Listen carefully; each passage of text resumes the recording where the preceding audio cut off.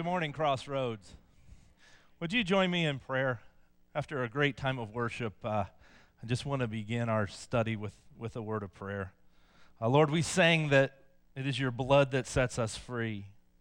We talked about an endless hope in you, about how we are washed in your mercy. We are made clean. Lord, may we never lose sight of that. May that always be our starting point, that we point to you, recognizing our need for you each day. May your word stir in us a level of obedience, Lord. May your word speak to us. May you open our ears and our hearts and our minds, Lord. May you receive all the glory. In your name, amen. Welcome back. It seems like it's been a long time. We had a little bit of a snowstorm last weekend. 14 inches in one day is pretty crazy. I have a few announcements to get to before we get into our message. The group sign-ups are continuing. If you go out the door and do a U-turn, that is where the community's table is. It's an opportunity for you to sign up for one of our groups, one of our classes. Just a great way to get connected with other people in community here at Crossroads and in the Mansfield region. We also, right now, have Crossroads 101 going on, which is really exciting. That's an opportunity for people who are new to get familiar with Crossroads, and also for people who want to become members. That is part of that next step. But what's really cool about that's going on right now is we had so many people sign up that we had to change rooms. We could not fit in the room that they had scheduled. So, pretty exciting. If you would like to be part of the next 101, that is going to be March 31st. Put that on your calendar. And the way that you get signed up is you walk straight out the lobby into the Next Steps room, and they will get you signed up for that. As you may have noticed on your way in, we are having our volunteer fair this weekend. We are talking about serving today, and we are going to have an opportunity for you to go out to those tables. Each department has a table. I'm going to give you a little brief description of each department. First of all, there is the one that's nearest and dearest to my heart. I am the generations pastor, which means that I deal with students and young adults, and we have a department and a staff that is our responsibility. So there's a generations department. There's the family department, which is children from birth to grade 5. There's the worship arts department, which is all the everything that you see up here, but also all the behind-the-scenes things that go on here to put on the worship that we just had. Have I mentioned the generations department for students and young adults? We have a facilities and security department out there. Facilities take care of the building. Security just make sure that our children are safe and that we're safe. There's a care and outreach table, deals with the pastoral care of others as well as missions. There's the generations department, which deals with students and young adults. There's guest services, things like the coffee house and just some other opportunities to serve. And then there's the generations department, students and young adults. So later on we'll talk about exactly how you get plugged into those things. But if you would you grab a Bible and open to Romans chapter 12. If you do not bring a Bible, there's a Bible in the seat back in front of you. If you do not have a Bible at home, please take that with you as our gift to you. We want everyone to have a copy of God's Word. One of the jobs here at Crossroads is actually to replace the Bibles that get taken home. So not only are you taking God's Word home, you're giving someone else a responsibility and an opportunity to serve. So please take that home. And before we get into the Word, I wanted to give you an update on Pastor Dave. He is... For those of you who don't know, he had a blood clot in his intestine. He was in the hospital for a few days. He is back from the hospital. He is doing well. He's resting, but he's also been back to work a couple of days this week. He's beginning that process. They said it's going to be a long process, and he needs to be patient.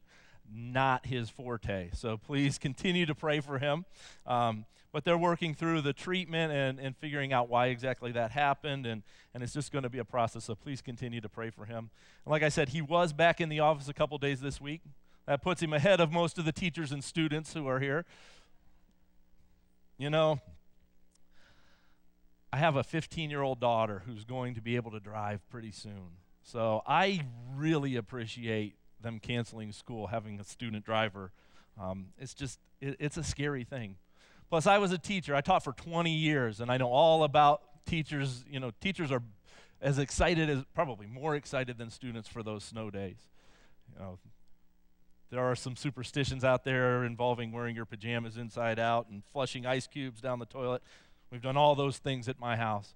But, you know, I just think it's important that our kids are safe. So after Snowmageddon last weekend, I was preparing this message actually to preach last weekend, and was preparing for that snow, and I found some verses about snow. In Psalm 147, verses 15 through 17, it says, He, meaning God, He sends out His command to the earth. His words run swiftly. He gives snow like wool. He scatters frost like ashes, and He hurls down His crystals of ice like crumbs. It's pretty fitting for what we went through this past week, isn't it? I got some bad news for you. That's not the end of that psalm. The very next line in that psalm says, Who can stand before His cold? I don't know if you've seen the forecast for this week. Tuesday, -3, Wednesday, -13, Thursday, -4, and Friday, -2. And those are not wind chills. Those are regular temperatures. But there is hope. The next line of the psalm says He sends out His word and He melts the snow and the ice. Amen. However, let's pray maybe that word travels a little slower than it did this past Wednesday when we melted a foot of snow in one day and flooded basements all over. But enough talk about snow. Let's get into our series. We're in a series called Uncommitted. And 2 weeks ago, Pastor Jesse opened this series. He was talking about how we need to uncommit from some things in our life in order to be more fully committed to Christ. He talked about that we give value to things that have lesser value than spiritual things, than the things of God. Sometimes we make our commitments greater than they really are. And he talked about how busy we are and how easy it is to make excuses in all stages of life. And we are going to continue to build on that concept of uncommitting from some things in order to choose something better. So, we're going to begin in Romans chapter 12, verse 1. It says, I appeal to you, therefore, brothers, by the mercies of God, to present your bodies as a living sacrifice, holy and acceptable to God, which is your spiritual act of worship. I don't know about you, but I am instantly drawn to the words, present your body as a living sacrifice. It's like, give me a command, give me a job, just tell me what to do. I'm just direct me and I'll go. You know, always like 3 steps ahead of where I need to be. You know, my wife and I were we were counseling a young couple for premarital counseling, and this past week, and we were talking about the difference in the way that husbands and wives react in the way they listen. You know, talking about running ahead, and my wife explained that when she has a problem, she likes to just get it out. She just wants to talk through it, you know, and after explaining it all and just emptying out the problem, she feels better. That is not how I am wired. She says about 5 words, and I'm like, okay, well, we need to do this and this and this, and that'll fix it. And she has no desire for me to fix the problem, but I'm already running ahead. I've got the problem, so you got the plan, we're done, move on. And all she needs to do is just unload the problem. You know, and I think sometimes with Scripture, it's that same thing. We're running ahead trying to just give me something to do. Give me the direction. And when we do that, I think often we miss some of the details that are there.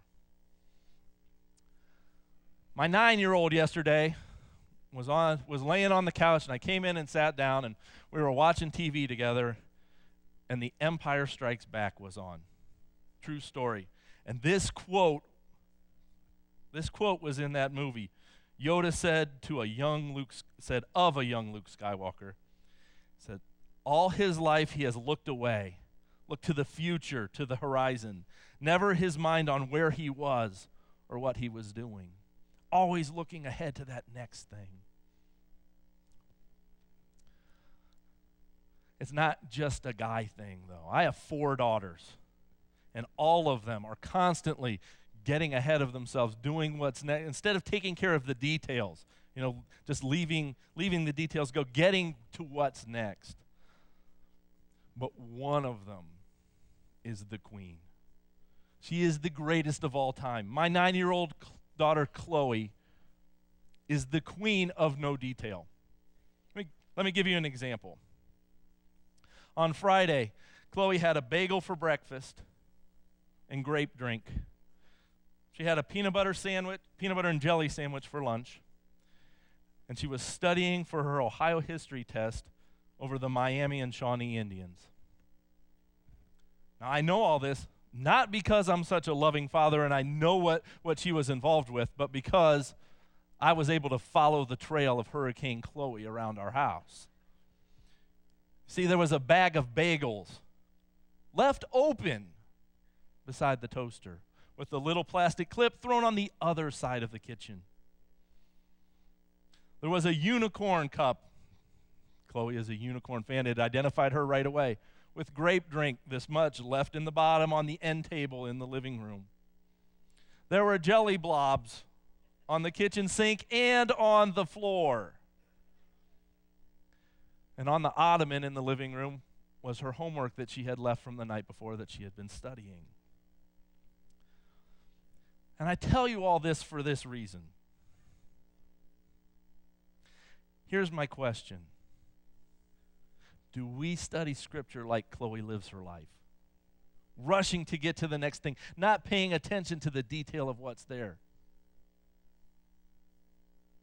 I know I do. Let's go back and look at that same verse again. I appeal to you, therefore, brothers, by the mercies of God, to present your bodies as a living sacrifice, holy and acceptable to God, which is your spiritual act of worship. Like I said, I'm drawn to that command. I want to jump right to that, present your body as a living sacrifice. There's the challenge. But if we do that, we miss a lot of what Paul was trying to tell us. In the first part there, he uses the word therefore. Now there's an old scripture study tool that says, whenever you run into the word therefore, make sure that you know what the therefore is there for. That's there for a reason. It's pointing you back to something that's already been said. He says, here's my reason. Therefore, this is what you do about it. So this is pointing us backwards in Scripture. It's saying there's something that came previously that set all this up. There was a precursor. So he's actually pointing us just back to the end of chapter 11. If you would look there with me, verses 34 and 35. You don't even have to turn the page. Just look up a little higher. It says, for who has known the mind of the Lord? Or who has been his counselor? Or who has given him a gift that he might be repaid? For from him and through him and to him are all things. To him be glory forever. Amen. You see, what Paul was doing when he wrote that single word, therefore, was he was reminding us of the greatness of God, the wisdom of God, the superiority of God to any man, the richness of God, the sovereignty of God, the ownership that God has over all things, and ultimately his glory. He was pointing out how awesome God is. And because of how awesome God is, therefore, we should do these things. That's why that therefore is there, to point us back so that we begin by recognizing the awesomeness of God. God's characteristics make him more than worthy of our sacrifice and fully committing to him. But verse 1 has another key phrase that I had just skipped over in my first reading of this. Let's look at verse 1 again. It says, I appeal to you, therefore, brothers, by the mercies of God, to present your bodies as a living sacrifice, holy and acceptable to God, which is your spiritual act of worship. By the mercies of God. I just blew by that, but do you recognize the significance of that passage in Paul's life and in our lives? Paul says, by the mercies of God. By the mercies of God, God changed him from being someone who persecuted the church to being a believer. He went from being a Pharisee to someone who was presenting the gospel, to the point of being imprisoned and ultimately killed for sharing Jesus Christ. And even more important was that spiritual move from death to life. All in that one passage, by the mercies of God. In the same way that God has changed your life and my life. If you're following Jesus Christ, he has done an amazing, all those things we were just singing about, washed clean, all our sins washed away. That's all encompassed in these words, the mercies of God. So Paul is pointing out the greatness of God, but also his great love and mercy. And if we're not careful, we can just miss that. We're not going to spend all day in one verse. But I think it's really important to recognize all the things that are in just that one passage, those few sentences there. And then comes the command to present our bodies as a living sacrifice, holy and acceptable to God. We are made holy and acceptable to God because of what he did as well. It's still pointing back to him. It always points back to him. And we're called to live that out as our spiritual act of worship. The way that we show God his worthiness is to surrender ourselves to him. And that is our spiritual act of worship. We show him his worthiness by surrendering. Let's look at verse 2. This tells us how that's supposed to look, how that's supposed to play out. It says, do not be conformed to this world, but be transformed by the renewal of your mind, that by testing you may discern what is the will of God, what is good and acceptable and perfect. Do not be conformed to this world. It doesn't say, don't conform yourself to this world. It says, do not be conformed by the world. The world is trying to conform you. It's trying to change you. It's trying to get to the way you think. It's trying to make you think like it does. It's trying to get you to imitate. And there's a great danger in that. But that verb is passive. It's the world is working on you. The world is trying to get you to think like it does. And Paul is warning against that. He's saying, be aware that the world is working against you. It continues and says that we are not to be conformed to this world, but we are to be transformed. Once again, be transformed, not transform yourself. But be transformed. Again, a passive verb, something that's happening to us, not that we are doing. That God at work in you is transforming you. They're both passive verbs. Don't let the world conform you. Be transformed by what God is doing, by the renewing of your mind. The renewing of your mind, that the way that you think is to be shaped by God. And that brings us a great question. Is the world shaping how you think? Are you being shaped by the way that God is renewing your mind? I'm going to ask you that again. Is the world shaping how you think? Are you being shaped by the way God is renewing your mind? You see, both of those verbs are passive, but our choices are not. We have an active role in choosing which of those happens. The scripture continues, it says that by testing you may discern what is the will of God. The renewal of our minds results in us being able to discern the will of God. Anybody ever say, God, I don't know what you want me to do. Show me your will. Anybody ever felt that way? Boy, I have. I just don't know what is it that you have for me. And you know what? That's okay for a little while. But this is clear that we're not supposed to live there, that we're supposed to understand what God's will is for us. That he, by the renewing of our mind, enables us to discern his will. And how are our minds renewed? It's done by God through his word, through service, through the church, through the body.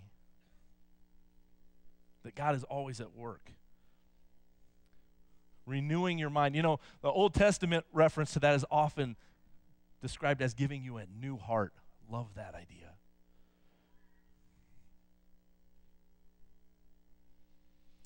You see, we're being asked to surrender to God. We're being asked to surrender to his will. And here's the thing. This is why it's so important that we take Scripture bit by bit by bit and really look at what's there. If you're going to surrender, it's probably a good idea to start with the awesomeness of God. To recognize his power and who he is. And then to remember his grace and his love and his mercy. And then surrendering to him takes on a whole different context. And then he's going to be renewing our minds. He's going to be working with us and in us and through us and revealing his will to us. And all those previous characteristics show us that we can trust the God that we're surrendering to. Now, Paul takes the next 3 chapters of Romans and spells out what it looks like to live this out. So far, we've covered 2 verses, so we are not going to get through 3 chapters. We are going to look at one aspect of how to live this out, and that's in reference to service. But before we get into the details of God's word and how it leads us to serve one another and serve the body, I want to address some of the reasons that people give not to serve. The first one says, I'm too busy. I have family commitments, family problems, life stages. Jesse touched on this a little bit last week, but I can't help but bring it in again. We get so caught up in the stage of life we're in. Well, as soon as I finish high school, then I'll have all this free time to serve. And that happens, and then you get a job or you go to college, and all of a sudden, I don't have as much free time as I thought I have. But maybe later on. But right now, I'm really focusing on school, or I'm focusing on a relationship. Got to find myself a spouse. Then you find that spouse, and we're planning a wedding. We're just too busy right now. The wedding coming up, and all those things, all those details we have to take care of. And then you get married, and it's like, we want to take some time, a few months or a year, just to spend on our relationship and focusing on each other, and that's good. But we can't serve right now because we're just too busy. And then you have kids. Wow, kids. You have a kid, then you have another kid, and then you have twins. And all of your time just seems to evaporate. And you're like, we're just too busy chasing them around the house. And then the next thing you know, you're chasing them to basketball games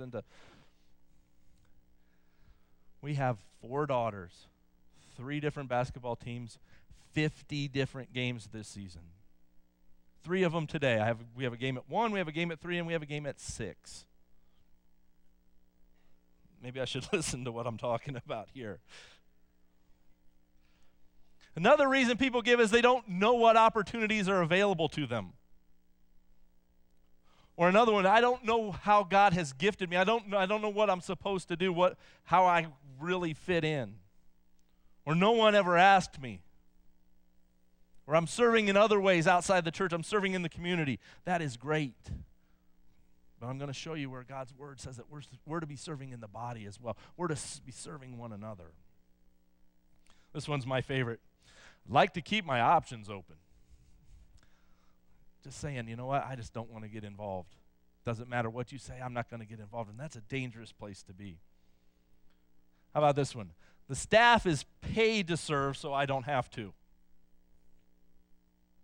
Let me give you a picture of that. If the number of paid staff that we have at Crossroads, If you multiply by 3, that's how many volunteers it takes to run the children's ministry for one weekend. Just the children's ministry. That doesn't involve students. That doesn't involve young adults. That doesn't involve the parking team, the greeting team. There would be no worship, no message.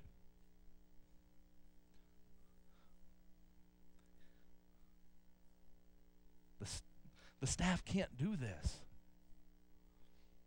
Another reason, I'm generous in other ways with my money. That is great, and you need to do that. That's an important part. But that's not your only part. That's not your only role. I love this one. Everything seems under control. I'm not needed. So you're going to wait until things are all falling apart to jump in? No, come on. There's no wisdom in that. I offered to serve, and no one followed up with me. And we're going to address some of these later. There's one other one. Said, I just don't get anything out of it. And that usually comes from someone who has never served, because even in the lobby this morning, someone came up and was sharing about how being part of a serve team got them connected. Said, I have friends that I never would have had. I met people that I never would have met, that now we share life together because we serve together. I'm guessing that you can relate to one or two of these excuses. I know I can certainly relate. But there is a scriptural answer to why we should serve the body. Look with me at verses 3 through 6. It says to me, For by the grace given to me, I say to everyone among you, not to think of himself more highly than he ought to think, but to think with sober judgment, each according to the measure of faith that God has assigned. For as in one body we have many members, and the members do not all have the same function, so we, though many, are one body in Christ, and individually members one of another, having gifts that differ according to the grace given to us. Let us use them. You see, the scripture doesn't just command us to serve. It doesn't just say, hey, you know what? You need to do this. But again, Paul points back to the incredible grace of God. For by the grace given to me, we are challenged to be humble. We are challenged to think of ourselves with sober judgment, and then we're called to serve the body. But there's an important tension here, and I don't know if you've picked up on it or not, but it's this idea of grace and service being connected. And it's really, really vitally important that you understand that tension and that connection. You see, because while we've been assigned grace and salvation, we've also been assigned service. We have been assigned salvation and service by God's grace. Clearly in verse 3, we are reminded of the grace and the humility in which we ought to live. We're instructed not to think too highly of ourselves. And this is a reminder of who we are without Christ. That we're focused on ourselves, that we think too highly of ourselves. And God reminds us of who we are without Him. That we are dead in our sins and transgressions. That together all of us have become worthless. That it's not about what we do. That has nothing to do with our position before God. And we're reminded of the grace that came from Christ on the cross to save us from that. See, I'm not saved because I serve. I'm not saved because of the things I do, the work that I do. We don't serve to earn. You might work at your job to earn money, but that is not how God's grace works. And I'm reminded of my personal story, of when God opened my eyes to the grace and love and salvation that He gave me. In the book of Ephesians, chapter 2, verses 8 and 9, there's a passage that Pastor Wendell reminded me of this past week as we prepared, the teaching team prepared this prepared this message together. And it was talking about how our salvation is not earned. It says, "For by grace you have been saved through faith, and this is not of your own doing. It is the gift of God, not the result of works, so that no one can boast." It's a humbling statement. It's a humbling statement that you cannot earn the grace of God, that you do not serve to build up favor with God, that you already have the favor of God, that it was a free gift for you. Nothing you can accomplish, nothing you can add on to. And we know this, but I think sometimes we forget this, that we're not called to serve to earn something, that grace is unmerited, unearned. It is not the result of works. It is a gift of God. And the Bible intends to keep us humble, reminding us of that it's not what you do, it's who He is and what He did for you.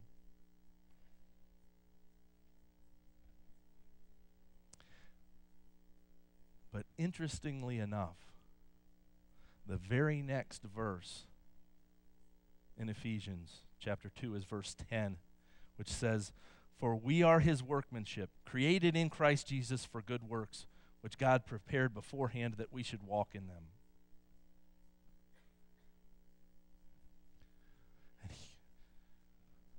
And I don't know about you, but at one point this really confused me. It was like, okay, your works do not earn you favor with God. Do works. Serving does not earn you the love of God. Serve. And I was like, it doesn't match up. Why are these verses connected in the same passage? And I came to realize that we don't work, we don't serve to earn the grace of God, but because of who God is, because of His majesty, because of His glory, because of His mercy, and because of His love, our response to that is to serve. The way that we respond to the overwhelming, amazing love of God, the forgiveness and the grace, is to serve.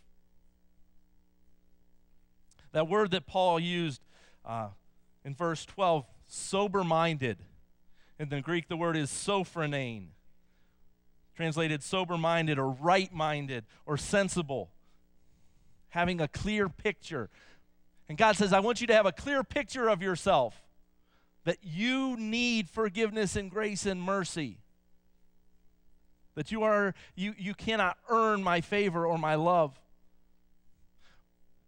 But also in that humility, that you are called to serve one another in response to the overwhelming love of God. We're called to do good works. We're called to serve one another. Not out of requirement, not out of earning anything, but in response to the love and grace of God. Have a right picture of yourself. Not too high, humble, but not too low that you're not good enough to do anything, because that's not what this says either. Well, God's grace did it all. I don't have to do anything. Verse 10 is clearly saying that's not true. He's called you to serve. Let me put it another way. Understanding the grace of God leads us to a life motivated by service. Understanding God's grace and love and mercy leads us to a life that's motivated to serve. Let's look at verse 4. For as in one body we have many members, and the members do not all have the same function. So though we are many, we are one body in Christ. We don't all have the same function, but we all have a function. You and I, maybe we don't have the same job to do, but we have a job to do. God has a job for you. God has a specific purpose for you in His kingdom, in building His kingdom. We don't all have the same function, but we have a function. Let me give you a picture of that. Okay? I work with teenagers, young adults. Some of you cringe at the thought of that. Okay? I cringe at some of the other things that you guys do. I just can't do that. You know, there's a certain age of child that just frightens me. You know, part of my job is to teach, and I love that. I love digging into the Word. I love sharing that. But they turned my microphone off during worship. There's a very good reason. I was cut from the 3rd grade choir. That is a true story. I'm not making that up, making a joke. 3rd grade. Well, I'm sorry. You're going to have to come back later and try again. But here's the idea. We all have different jobs. We all have different things that God has designed for us, but we all have a function. And you are uniquely gifted by God to serve the body. You have been gifted by God to serve each other.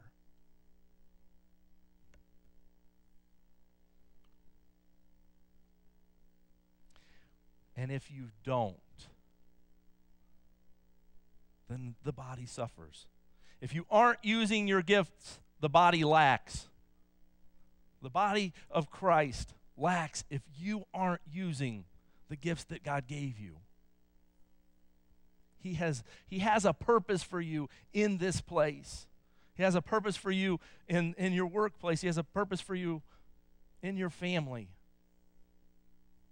But some of us are neglecting certain areas. And if you're not using your gifts, the body lacks. Let me put it a different way.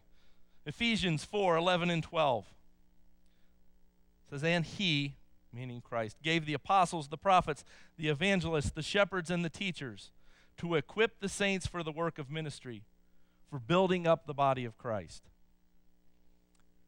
As church leaders, it says that the ministry is not what we're supposed to do, but our job is to equip you to do the ministry. To equip the saints for the work of ministry, for building up the body of Christ. Building up the body of Christ is your opportunity. That you're to use your gifts to build up the body of Christ. That's awesome. So as pastors and leaders, we want to enable you to do that. We want to give you opportunities. We want to train you. We want to teach you. We want to share. We want to encourage you. We want to talk about the difficulties. But that the actual work is done by the body of Christ, by you. Lastly, it's a pretty simple point. It says we are called to serve the Lord. Verse 6, the expectations communicated very clearly. Having gifts that differ according to the grace given to us, let us use them. Use your gifts. Use your gifts. Put them into action. Get connected. Get connected to a team serving. Well, what about those excuses that we had earlier? How does this stand up to that? I don't know how God has gifted me was one of the excuses. Let me challenge you. I understand that. If that is you, I have an opportunity for you. When you go out the door, do a U-turn. And there is the communities table. And there is a class called Shape.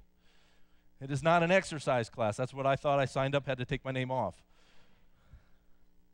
No, it's called Shape because it's about showing you the gifts. It's revealing the gifts that God has given you, the opportunities and talents that God has prepared for you to do. This will enable you to see your gifts and where you can best plug in. So I would encourage you, if you're like, I don't know where I fit, that's what that's for. But let me also encourage you not to stay in that spot. Because you can live your life saying, well, I don't really know how God has gifted me. And you can just, well, I took the class, but I really don't think that's, the opportunity that God has for me. Or don't live there. Figure it out. Get plugged in. If it doesn't work, take the class again. But get plugged in. Another reason, I'm too busy. Again, I need to hear this probably more than anyone in this room. Maybe it's time that we uncommit from some things. Maybe we're afraid. Maybe we have doubts that we're able to serve, or maybe we have fears. What happens if I'm not good at that? Or maybe our schedule is too busy. We need to look at our plate and take something off of that plate. Or maybe we need to deny ourselves some of the things that we enjoy in order to serve the body. I'm not telling you that you have to suffer through life. But what I'm telling you is, has the world crammed so much in there that we're missing our opportunity to serve? Another excuse was that I'm not needed, others are doing it. We were commanded to use our gifts. Use your gifts. Put them into action. You want an example of a servant? I'll give you a great example. The greatest example is in Mark chapter 10, where we hear about the King of Kings, the Lord of Lords, that God himself took the role of a servant. That Jesus Christ came to this earth to serve. Listen to these words.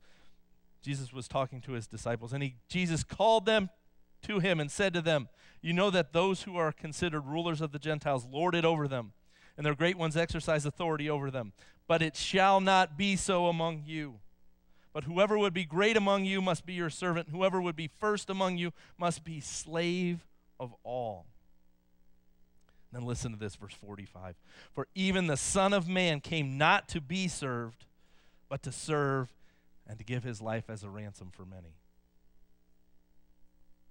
What an awesome God we serve. Would you pray with me?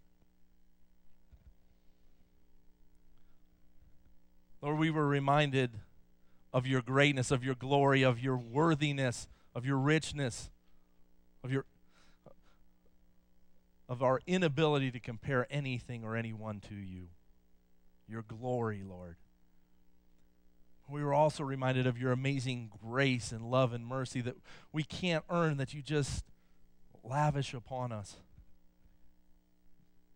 That you were willing to pay the price on the cross for us. Through your life and death and resurrection, you have saved us. Something we cannot do on our own. But Lord, you also challenge us to serve. Challenge us to build up the body of Christ. And you were the ultimate example of a servant. For as you lived, and as you died, and as you rose, you were always serving. Or may we model our lives after you. May we bring you glory in your name. Amen. I want to close by addressing just a few more of those excuses quickly. Remember when someone said, "I don't know what opportunities are available"?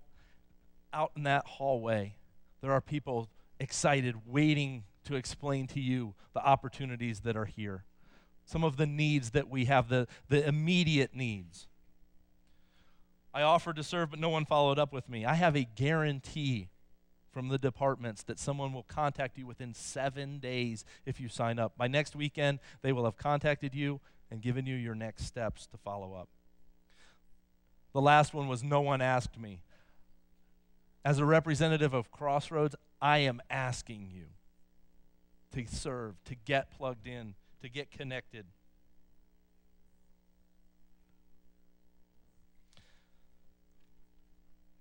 Get out there, get involved, not out of guilt, not to earn grace, but as a response to the grace and mercy and love that Jesus Christ has given each of us. Stop at a table on your way out, sign up for a team. Have a great week. We'll see you next weekend.